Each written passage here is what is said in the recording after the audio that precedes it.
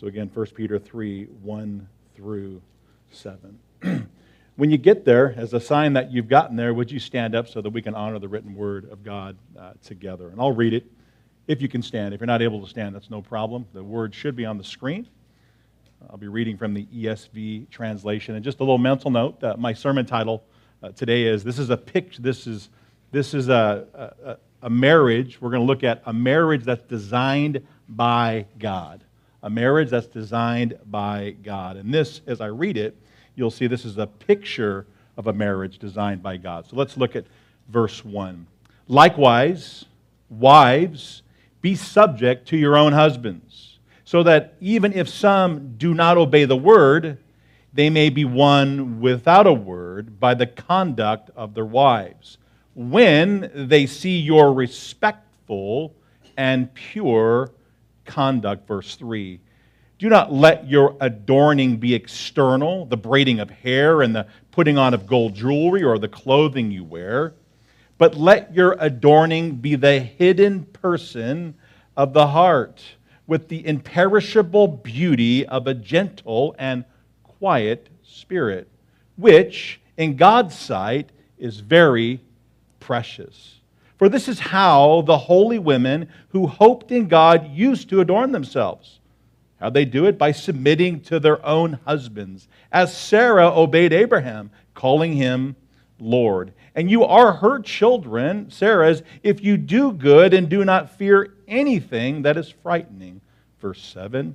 Likewise, husbands, live with your wives in an understanding way, showing honor to the woman as the weaker vessel, since they are heirs with you of the grace of life, so that your prayers may not be hindered. So reads the holy and inerrant word of God this morning.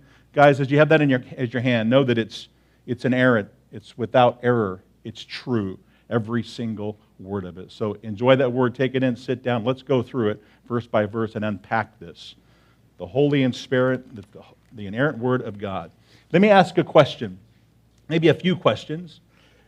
First question, you don't have to raise your hand or anything, but I want to address you if you're married. So are you married? Think about that. It's either yes or no. Are you single and you desire to be married? Think about that. Are you open to equipping yourself through the Word of God so that you can provide godly counsel to those who are married or those who want to be married? I don't know if you've caught that, but everything I just said would include every single person in this room. So don't look at this text and say, oh my goodness, this is going to be just about marriage. No, this is the Word of God. It's profitable for us to hear. So that's where we're going this morning. So look at verse 1 again. The text says, likewise, wives, be subject to your own husbands. Again, I want you to notice the first word that we covered today is the word likewise. It might also, you can say it this way, or in the same way. So what's happening here is Peter is connecting some dots here. He's connecting the dots to a previous teaching that we just learned last week, right? So he's going back to something. So he says, likewise, it's kind of like therefore, but different. It's going back to something. The previous teaching, which was chapter 2, verses 18 through 25. And what did we learn there? Peter was dealing with problems in the workplace. We can also say slaves and master, but contextually we would understand more. We would understand problems in the workplace.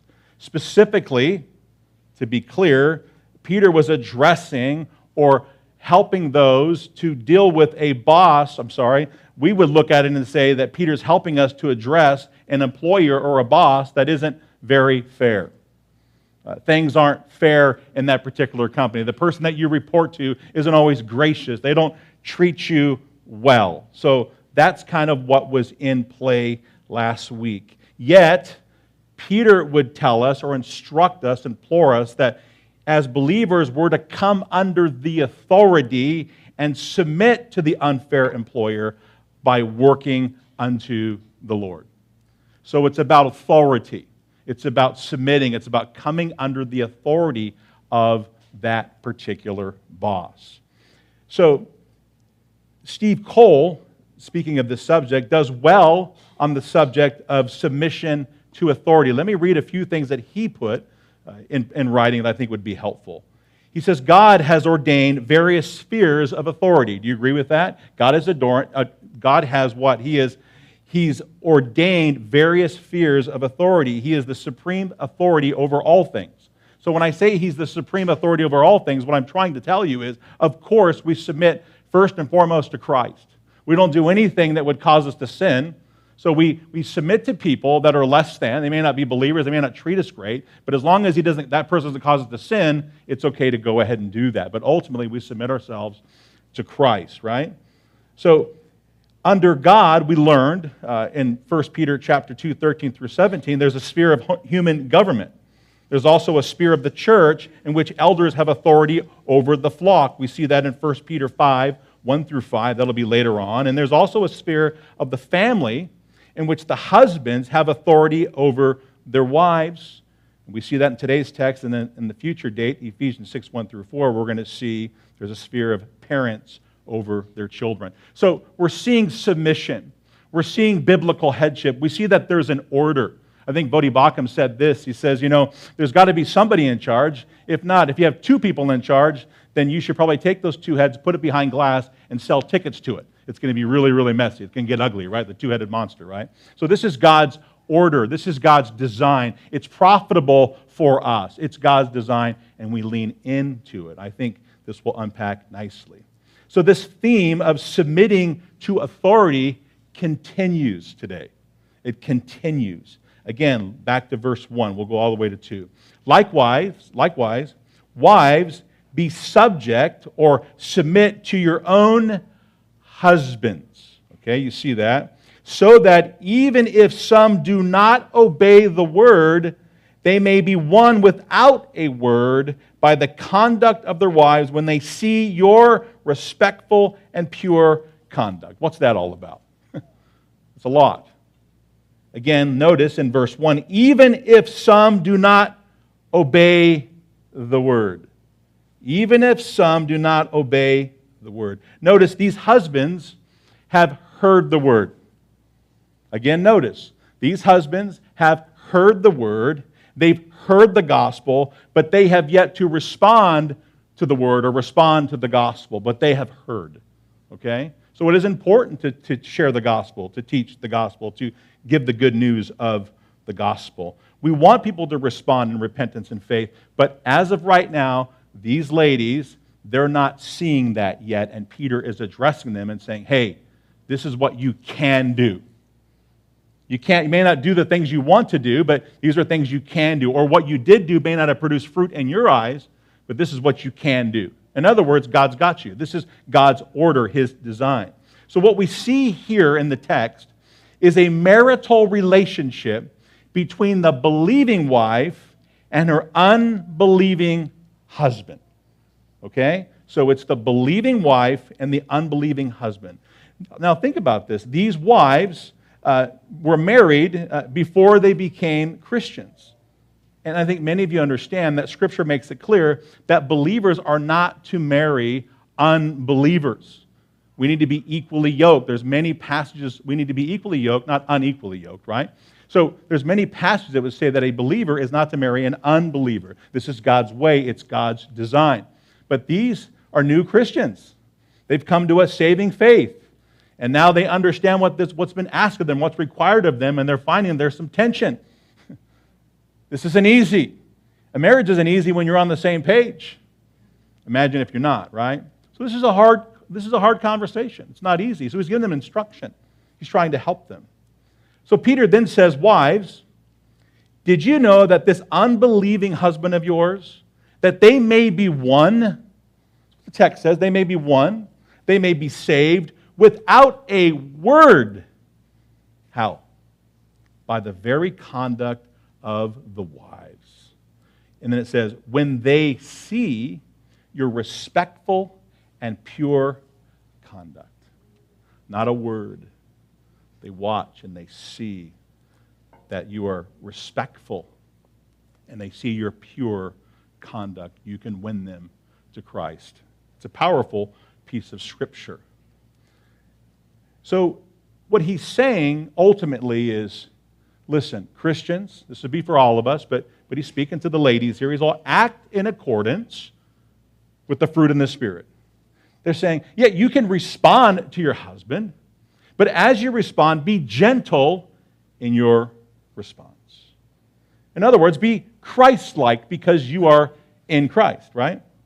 Ensure that you do your part to present the gospel in the best light possible, that you are representing Christ.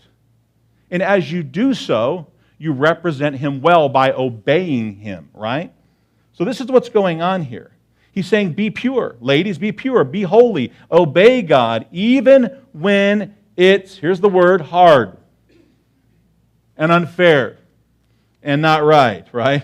Obey even when it's hard. Obey even when it's hard. If your husband won't respond to the word, which obviously here many did not, perhaps they're going to respond to the one who has been transformed by the word. So he may not have responded to the word, but you heard the word and were transformed by that very word, and now we're going to watch that in action. We're going to watch transformation in action and what it looks like, right? So maybe that will win him to the Lord. You see, one who truly is regenerate or is a Christian, that person is a doer of the word, not a talker of the word anyways, right? I mean, we've got to put some feet to what we say we believe, right? We've got to get some hitch in our giddy-up. We've got to actually do some things to show people we mean business. We're not saved by the things we do, but the fruit of our salvation will come out in how we interact with us. Remember, sometimes we say, we were talking about baptism today, and that's an important thing. It's an act of obedience. If you're not baptized, haven't been baptized yet, and you're saved, you need to be baptized. But it's kind of a funny thing, and I've said it before, but sometimes our tongues need to be baptized. There's a lot of things in our lives that need to be baptized, right? We've got to think about things. When we're truly in Christ, it changes the way that we speak. It changes what we do. And that's what he's getting at here. So, act in accordance with the Spirit. Understand that we need to be doers of the word, not just talkers of the word. So, there's probably a few questions that you have, and you might be thinking, I don't know. There's some things I wish you would clarify, and I hope this part does that. So, is this verse teaching, is this passage of Scripture teaching that a wife should never, ever speak a word? That you just sit there and just look pretty? No, that's not what it's teaching.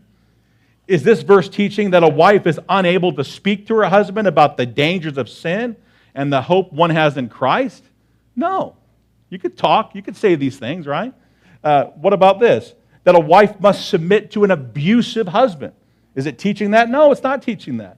If a woman is in danger, she should report it immediately, go to the police, come under the authority of the government structure.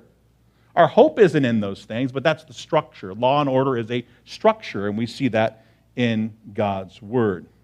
But oftentimes, the unsaved husband, and in many of the cases here, he's not placing his wife in what I would call physical danger. He's not slapping her around or abusing her. That's not what's happening in most of these situations. However, he may be content because he's not a believer to make her life miserable or at least very challenging. It may not be easy, right? So, again, here's that word again. In this context, there is no alignment. They're both not submitting to Christ. They're not coming under the authority of Christ. One's going this way, and one's going the other way, right? So there's no alignment. It causes problems. Now look at this in verse 3. I'll go all the way to 4. Do not let your adorning be external. Adorning means to make beautiful or attractive. So do not let your adorning be external, the braiding of hair and the putting on of gold jewelry or the clothing you wear, but let your adoring be the hidden person of the heart with the imperishable beauty of a gentle and quiet spirit, which in God's sight is very precious. Let's pause for a second. That last word, it's very precious when we do these things. To who? To the Lord. He finds this behavior precious. You don't see that word all the time. But he says it's precious. The Lord knows it's not easy to do. It's actually impossible to do consistently unless we are in Christ. And even then, we stumble. Somebody say amen. So Peter is saying many things here. He's saying that pure, reverent lives are exemplified by an emphasis on the inward and spiritual rather than the outward and the physical. Okay? So there's an emphasis on the inward and spiritual rather than the outward and physical. So the world is more outward and physical, and that's not what Peter's after here. Peter's about what's in the heart, right? What's inward and spiritual. It has been said that good clothes and nice hair may win the battles. Ladies, sometimes you look real nice, right? You might win the battle, but if you're trying to win him that way, you might win the battle, but you're not going to win the war that way. Those things can be important. It's important to dress nice and to take care of yourself, but that's not what's going to win him to Christ, right? Peter is saying, again, pure, reverent lives are exemplified, as I said again, by an emphasis on the inward and spiritual. Inward and spiritual. Remember that. Inward and spiritual, right? So, what's he doing? Peter is saying, let's focus on the not the temporal, but the eternal, the things that will last forever. That's why we see that word imperishable, right? Let your adorning be the hidden person of the heart with the imperishable or enduring forever beauty of a gentle and quiet spirit. That lasts forever. Those are the things that are eternal. So God obviously, I think this is simplistic, He's not looking for outward beauty.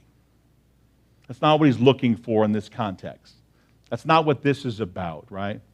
God is looking inward. God is looking at what's inside of our hearts. When He looks into your heart, what does He see? Did you know the Bible says that when you become a Christian, that He'll give you a new heart and He'll give you a new heart, and that new heart will give you new desires? That you will love the things that God loves and hate the things that God hates? So as God looks at your heart, what does He see? Because He's looking at that heart. He's saying that inside the heart, when you understand that that's what He's looking at, because in the heart, this is the beauty that never fades. All of us, from the day that we're born, we're just one more step away from dying. We start dying, right? We get older. And you start looking and your skin, you know what I'm talking about. You look older, right? So, don't rub it in. Was that Vicky? Vicky, I hear you. Believe me, I hear you. So we have to think about these things, right? We have to think about these things. So I forgot where I was at now, but I'll figure it out. Okay, I found it now, so I'm back. So just like old times, everybody. So again, what's in the heart is a beauty that never fades, right? And you know that, but it's true. Think about what you would tell your child, right? If they're really just thinking about looking good all the time on the outside. It's not that that's not important, but it's going to fade away, right? But the beauty on the inside never fades. We are not to be beauty on the outside and be ugly on the inside. You ever met someone that's beautiful on the outside, but they're just ugly on the inside? That's unbecoming of a Christian, right? So we want to be beautiful on the inside and beautiful on the outside, right? Beautiful, we want to be beautiful in all things, so we're representing the Lord. Again, verse 4, but let your adorning be the hidden person of the heart, with the imperishable beauty of a gentle and quiet spirit, which in God's sight is very precious. When we see that word gentle here, it also could be translated humble. So he's saying, be gentle, be humble, as opposed to what? As opposed to being harsh. Now remember, this is not easy. They're not equally yoked. They're not in alignment, and the Lord is still saying, do these things. So they're not on the same page. So it's difficult to do. So we see gentle, to be gentle or humble as opposed to harsh. And we can actually translate this word as well as meekness. Meekness would be harnessed power. We think about the Lord. He was meek and lowly, right? He was powerful, but it was a harnessed power. We see that word could also play there. And then we see that we're to have a gentle and a quiet spirit. I like what Juan Sanchez said. He says, quiet has the sense of quietness of peace as opposed to the loudness of war. In your homes, or in the homes of your friends, or those that you love, right? You can bring to the table the quietness of peace, or you could bring war, right? It means that we, or women in this context, are to be a calming presence, particularly when things could become warlike. We have to understand that there's going to be triggers happening here. You've got an unbeliever that doesn't know the Lord. They don't know what you know. And here you are trying to honor the Lord, and we've got to be thinking about these things, trusting the Lord's going to help us. But we have to be thinking this could turn into a war. We've got to be a calming presence. So we don't want it to become warlike. We want to be known as a calming presence, that we're pursuing peace, even though the world is looking for war. Because the mindset of the unbelievers or the immature believer is, hey, I was wronged and someone needs to hear about it. Again, it doesn't mean you can't speak up for yourself. It just means go into these conversations with a bigger view. What's going on? That you would see your husband come to a saving faith. Okay? That's what's in play here. What if that could happen? What if you had to bite your tongue a few more times and that Christ would in fact save your husband, right? So, we don't want to create war. We want to bring peace. We want to be a people that build up, not tear down. To be reasonable, to be responsible, to be prayed up and ready to have conversations. And then it says, so again, gentle. It says to be gentle and quiet and have a quiet spirit. And then it says, which in God's sight is very precious. So a lot to unpack in verse 4. This is the beauty that is precious, right? So this type of beauty is precious in the Lord's sight. It's precious to Him. It's precious before God. A wife's submission, again, as I said it before, is so precious to God because why? Because it's showing that you've been transformed. It's showing your new nature. You are a new nature in Christ, and you're showing it, and you're distributing that, not just to your husband. Guess what? It translates everywhere else. Because if you can handle this, well, then you can handle lots of things, right? So this is a beautiful thing to the Lord. It's showing that you're coming under His authority. Again, we're saying, should you come under the authority of your husband? Yes. But ultimately, you're coming under the authority of the Lord, and this is the way He does things. It's biblical headship, right? So again, we learn this. So when a woman does this, ultimately, it's showing that God, I have placed my hope someplace. It's in you. I place my life at your hands. I come before your altar, and I trust that you can do great things. I trust you to do these things, right? So Peter summarizes submission in 2 words in our text. It's gentle and a quiet spirit. Submission is summed up, gentle and a quiet spirit. In verses 5 and 6, Peter concludes his instruction to the wives by asking them to do something. He's asking them to consider a blast from the past. Consider the holy women of the past, which in this case we're going to see is Sarah, the very wife of Abraham. Look at verse 5 and 6. Again, he's going to the past. For this is how, ladies, the holy women who hoped in God used to adorn themselves, by submitting to their own husbands, as Sarah obeyed Abraham, calling him Lord. Now, if you want background on this, you would have to go to Genesis 18, verse 12. That would give you the full background. But I want you to notice something. As that word Lord is being used here, it's with a small L, not a capital L. Because the ultimate authority is the Lord, right? The man is also to come under the authority of the Lord. We'll get to the men in verse 7, right?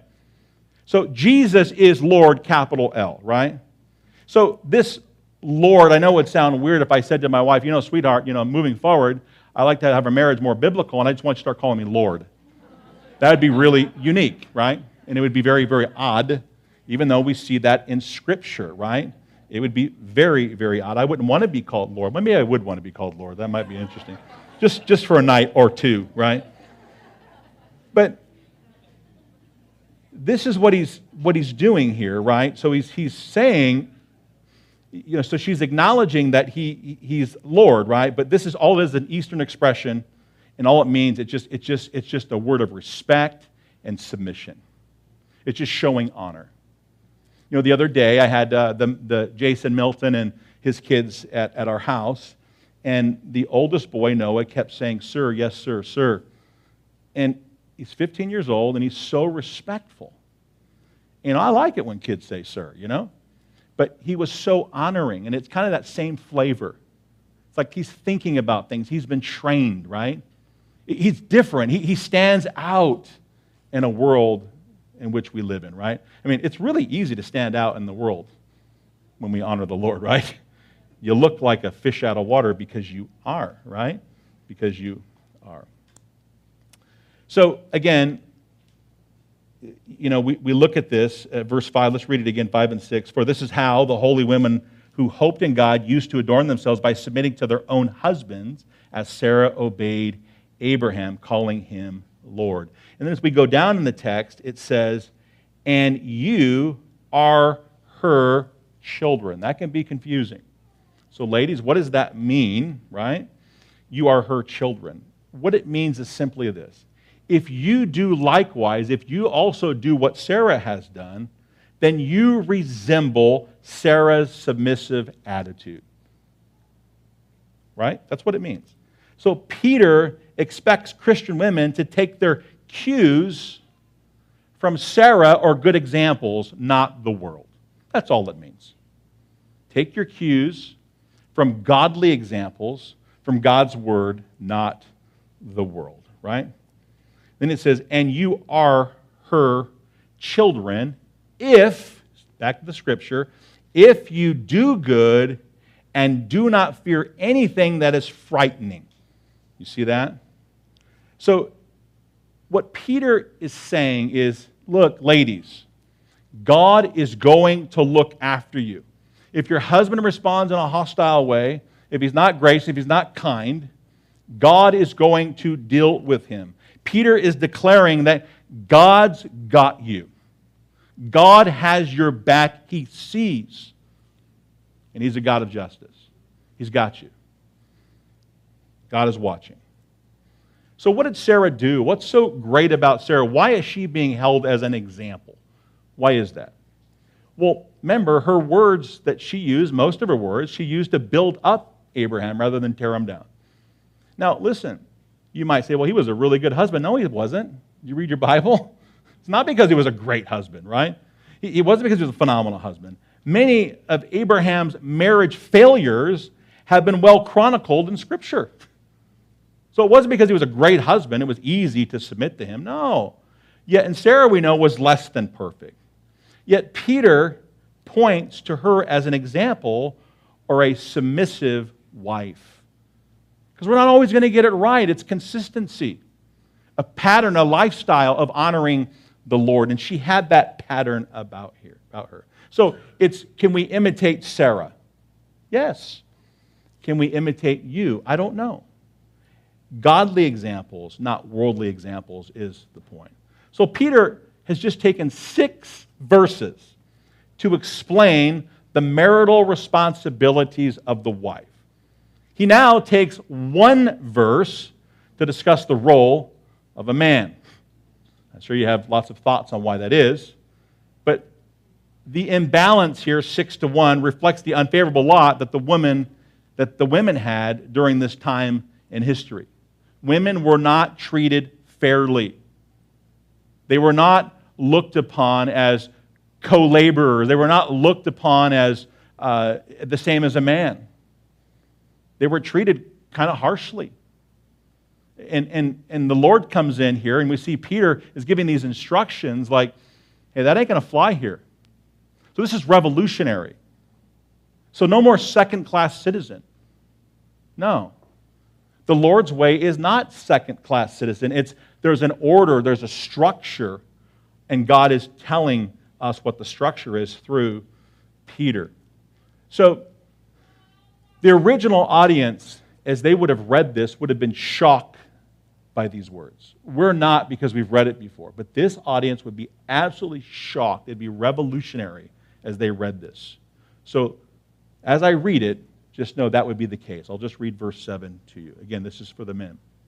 Likewise, husbands, live with your wives in an understanding way, showing honor to the woman as the weaker vessel, since they are heirs with you of the grace of life, so that your prayers may not be hindered.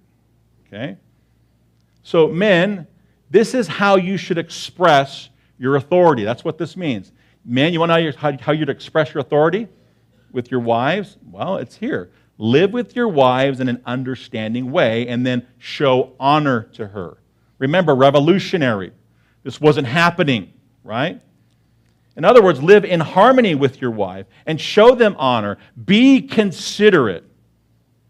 We know that ultimately the example that we're going to go to is going to be Christ, right? But he's saying, do these things. Men, we also need we need to remember a couple things, that she is the weaker vessel. Okay? Now notice, she's the weaker vessel. Both the man and the woman are both vessels. She's the weaker vessel, right? Vessels are set apart. They're sanctified for what? The work of the Lord. They're both set apart. They're both believers. They're both going to be used of God, but there's an order. He's the head, right? This is a big task for a man. So, again, remember that she's the weaker vessel. And remember that she is an heir with you. Therefore, show her respect. Show her respect as that weaker vessel. Because men, obviously, they possess greater physical strength, right? To neglect this and to not support your wife in this, it's kind of like, you don't tell your wife, hey, why don't you pick a couch up with me? You're going to get somebody else to help you with that. Or something that would be more of a brute type strength thing, for the most part, right? We're different. We're wired differently, right? If we look at sports, I got to be careful how I say this these days, but there's a women's NBA and there's a men's NBA, right? Right? It's just different. We're wired differently. Our genetic makeup is totally different, right? So this is what he's getting at here. It's different, right? She's the weaker vessel. She's an heir with you. Therefore, show her respect as that weaker vessel. So that's what he's saying. To neglect this and to not support your wife would be a sin. It's not what we are to do. So Peter is saying that, yes, Peter is not saying that women are morally weaker, intellectually weaker, emotionally weaker, only physically weaker. Okay? So this is important. So the woman is to be held in high regard in the Christian home, to be respected, to be honored, to be listened to be understood. Again, revolutionary. And it says, remember, she's an heir with you. Both the husband and the wives are heirs to the glorious gift of life. One author said this. He said, our names are written into the will of God together, and together we inherit all that Christ has earned and purchased on our behalf. The Christian husband honors his wife not because she is worthy in herself, but because God has declared her worthy of honor in giving his only son for her life. He died for her. She's valuable, so valuable that Christ's blood was poured out for her, just like it was for you. So, men, the purpose of your authority is to bless and to protect. Bless and to protect. We pursue that we bless them. We protect them. We guard them. We look after them, right? So these are some of the things that we are to do. So brothers and sisters, is that something that we are doing? Just pause for a second. Is that something we're doing? Have you heard something already that you can counsel somebody else through the written Word of God? Maybe it is as simple as, I heard a teaching today, sweetheart, son, daughter, aunt, uncle, kid, cousin, grandson, granddaughter, and I thought this was really helpful. I would give it a read. If you want to talk about it, we can talk about it. And just walk them through the text. Let the Word of God do the heavy lifting. So he says, if you fail to express your authority in a godly manner, now listen to this. You talk about a warning or something to consider. If you fail to express your authority in a godly manner, your prayers are going to be hindered. Interesting, isn't it? Interesting. Again, we see in verse 7, so that your prayers may not be hindered. Why is that? To obey or not to obey will speak volumes with our current relationship with the Lord. We want to obey Him. We love Him. Why would God bless disobedience, right? We do what's right. We do not stick up for our rights. It's not about our rights anymore. We're slaves, doulos to the King, to Jesus, right? We don't just do what feels right. We let our good deeds, we look at what we do. We honor the Lord by what He tells us to do, and we let that speak for itself, trusting that the Holy Spirit will invade that and make life out of it. So the Holy Spirit compounds this, and that's a precious thing. It's precious. So, men, we honor the Lord by honoring our wives. We honor the Lord by honoring our wives. So, men, verse 7 is the man that you want to be. That's the man you want to be. Verse 7. That's the man you want to be. This is the marriage designed by God. Now, the main idea here of this text is Peter is dealing with how is it that both the husband and the wife can be a gospel witness to each other, to those watching. How many times have you said something and your kids picked up on what you said and said something they shouldn't have said because of what you said, right? People are watching. There's people in your household, they're watching, they're listening, right? But more importantly, the Lord is listening. We're to be a gospel witness. What if by our conduct we can win our husbands or win our wives our husbands and wives to the Lord, right?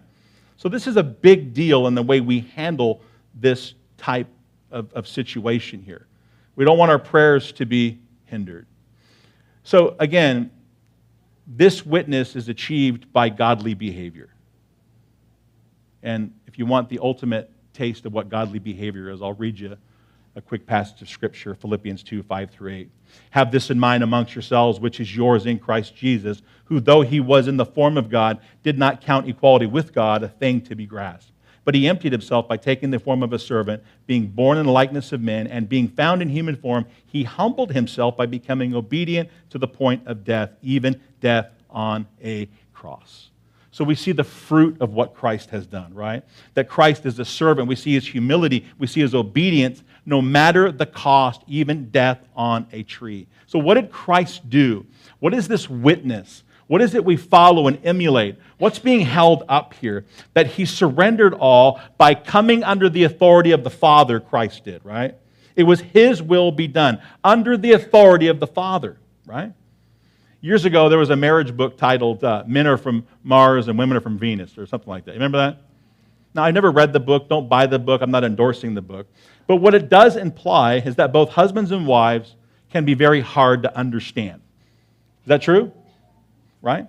There's kind of a joke that many men say, I don't understand my wife. I don't know what she's getting at, right? Well, according to the text we just read, we are commanded to understand our wives. We can no longer say, I just don't get it. We're commanded to understand our wives. Ephesians 5:25 says, for husbands, this means love your wives just as Christ loved the church. He gave up His life for her. So brothers and sisters, we're to honor our wives. Even in her weakness, we point her to Christ. We affirm her. We say, we hear you, I see you, I love you. I like what Chad Dixhoon said. He said, a husband needs the one who wore the crown of thorns, who had his clothing bartered away so that he could take the shame and penalty for us. Christ is the one we must trust to repair our marriages, and it's one heart at a time.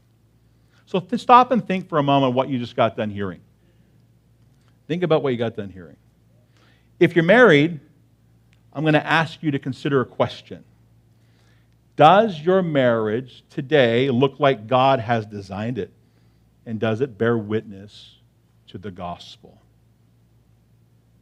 Here's some other questions to think about. Have you been careless?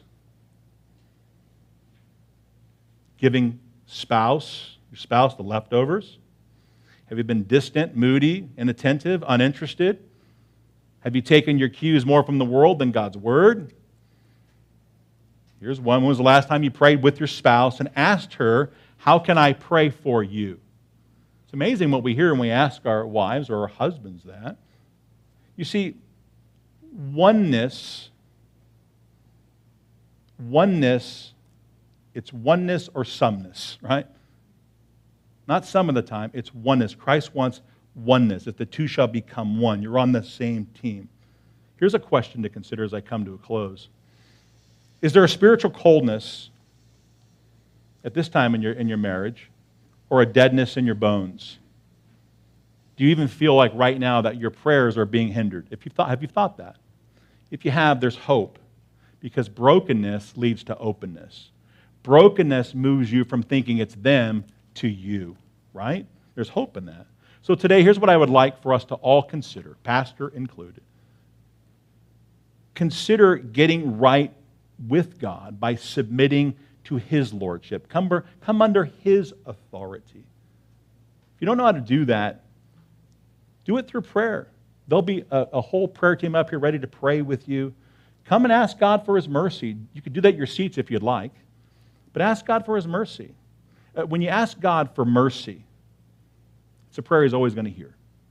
A humble person coming before the Lord, say, Lord, give me mercy. Come and bow low before the throne of grace. Cling to the one who was broken and bruised, the one who shed His atoning blood for our sakes. So whether today it's a marriage that's in shambles, a marriage that's just off a little bit, relationships that aren't right, maybe a son or a daughter, whatever it is, or maybe today you say, I want to come under the authority of the Lord. I want to be baptized. I want to join the church, or I just need prayer. I'm struggling with this. Whatever it is, I would just encourage those of you who I'm speaking to come forward at the end of the service and have someone pray for you and let us love you and be there for you, because that's what the church family does. So with that in view, that is chapter 3, verse 1 through 7. I trust that you learned something today, and it's always a tough passage when you preach something people have already preached many a times, but don't just hear it today. Hear it and respond. Make it different this time, because God is worthy. And if He's worthy, come under His authority. And lastly, because I've got these two right here, Miss Kay and Vicki, I want you to know that on my pulpit today, it says this: shepherd and preach today as if there's no tomorrow. And then it has 4 names: Scott Godinez, who passed away at 20 years of age; Jonathan Castro, 21 years of age; and Yolanda Garcia at 40 years of age. Can we just let that sit in for a moment? We don't have a guarantee of tomorrow. If you need to get something right, do it today. There are 3 people in this room that understand that pain, that I know of, and probably many more in this room. The greatest decision that one can make is coming under the authority of Jesus Christ. Do that today. Don't feel pressured into it. Do it because you love Him and you want things to change. I promise you it'll be the best decision you've ever made in your life.